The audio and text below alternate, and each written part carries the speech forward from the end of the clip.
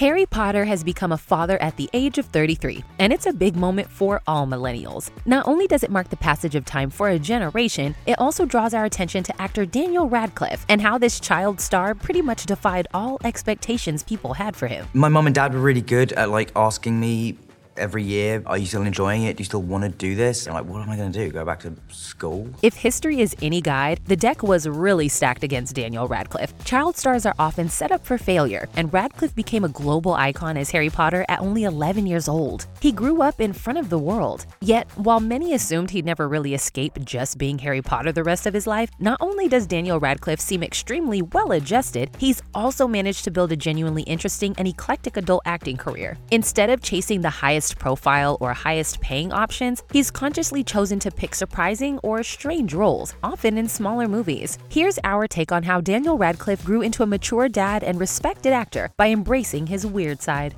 What's that? This Pope. By the time Radcliffe was selected to play Harry Potter in 2000, the series was a huge success and global phenomenon, and the search for the Potter actor was highly publicized. Cast at age 11 as the hero in the film adaptations of one of the most popular book series in history, Radcliffe faced a lot of judgment about whether he could do justice to the beloved books. You're a wizard, Harry. And initially, he was frequently dismissed as just being cast for his Potter-like looks, not widely praised for his acting skills. Still, even as a child, Radcliffe was poised and able to hold his own as part of a global marketing machine, remaining calm and charming during the early interviews surrounding the movies. Is that your first time doing Oprah? Yeah. Yeah, that's cool. She's really nice lady, She's isn't really she? nice. Just great.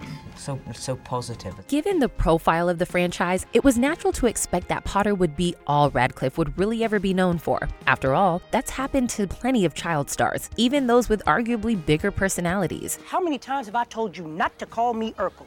My name is Jaleel White, okay? Urkel was a character I played when I was a child. But Radcliffe used his years in the Harry Potter movies, which substituted for a normal adolescence and school experience, to learn about the craft of acting and develop perspective for a career outside of the franchise. In interviews, Radcliffe described the Harry Potter movies as an environment where he was exposed to talented filmmakers and actors who collectively served as mentors, even if he also didn't fully start learning how to act until midway through the series. I really feel like, particularly the fifth film was where I learned a lot, particularly from working with Gary and in scenes with Gary with David. I think that's sort of where I started to get more of a handle on what acting was. Radcliffe has always been eager to not let his role as Harry define him. Even while he remains magnanimous and appreciative of the franchise that made him a star, he doesn't let himself be pigeonholed as Harry Potter, and he's willing to push back on the Harry Potter fandom when he needs to. In fact, he's gone so far as to separate himself from the author of the books that made him famous. In 2020, he published an open letter affirming his support for the trans community and pushing back against J.K. Rowling's controversial remarks. One explanation for his clarity and resolve is that he made the effort to consciously process the ways in which his life would not be normal. As he told GQ, sometimes if you're denying the reality of what's going on, that can actually make your life harder to live. My late teens or early 20s was where I was like, you have to accept life is going to be different for you. And another key part of Radcliffe's graceful transition from being Harry Potter to being outside of it is that he's been intentional about learning from and giving credit to all of the people he's worked with over the course of his career. He attributes genuinely enjoying being on set as an actor to Christopher Columbus, the director of the first two Harry Potter movies. A huge amount of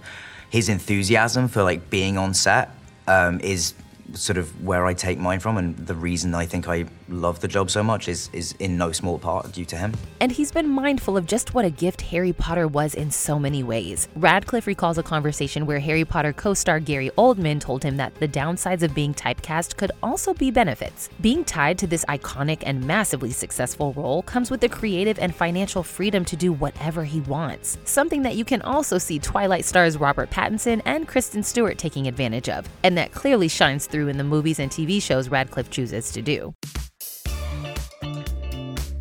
The transition from child star to adult actor is notoriously difficult. Even people who have done it successfully frequently go through a period of chaos and personal turmoil. But Daniel Radcliffe has, slowly and almost seamlessly, built an adult career. This process started during the release of the Harry Potter movies, when Radcliffe infamously went naked on stage in a starring role in the play Equus. It's likely that, were Radcliffe a young actress, public nudity would be perceived as titillating and evidence of personal failing rather than an artistic choice. In fact, fact, there was speculation at the time that Radcliffe might not be asked to play Harry Potter in the final movies because of Equus, but he managed to continue on from that as well, going out of his way to do a variety of different roles so that he wouldn't be put into a narrow box. Early on, I wanted to try and get a reputation for being someone who wanted to try lots of different stuff. In one of his first major non-Harry Potter film roles, Radcliffe played a murder suspect grieving the loss of his girlfriend in the 2013 violent horror comedy Horns, embodying a character who, while supernatural, is much less likable and heroic than Harry Potter. How could you do it?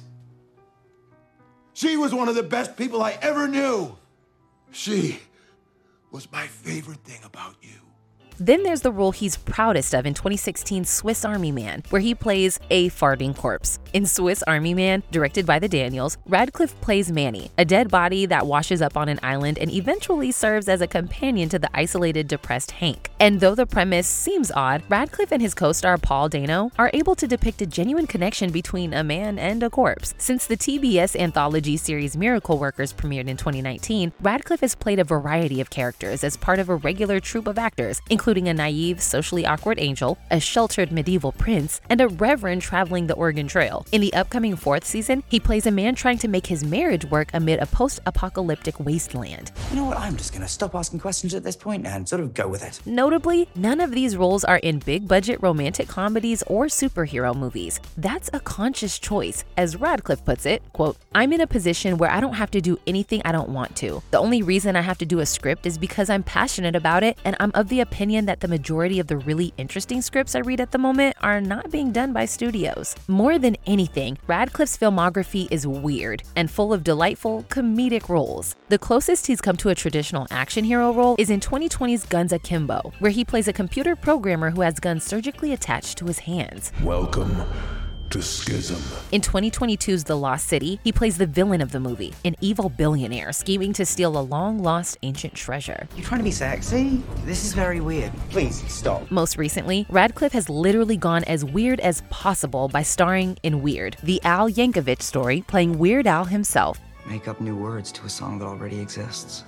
Though Weird purports to follow the life of Weird Al Yankovic, Radcliffe plays him as a straightforward parody of music biopic protagonists, meaning he gives a performance that's closer to Rami Malek in Bohemian Rhapsody. And in fact, Weird Al was interested in having him play the role because he was able to effectively play such a silly character with absolute seriousness. Daniel's amazing at comedic acting and dramatic acting, and because it's a comedy movie, obviously, but we didn't want to play it like a comedy movie. It's meant to be like a, Oscar bait Hollywood biopic. Very dramatic. It's impossible to truly know how any celebrity acts behind closed doors, but at least from all appearances, Daniel Radcliffe seems like a genuinely kind, thoughtful, and grounded person. What's your daughter's name?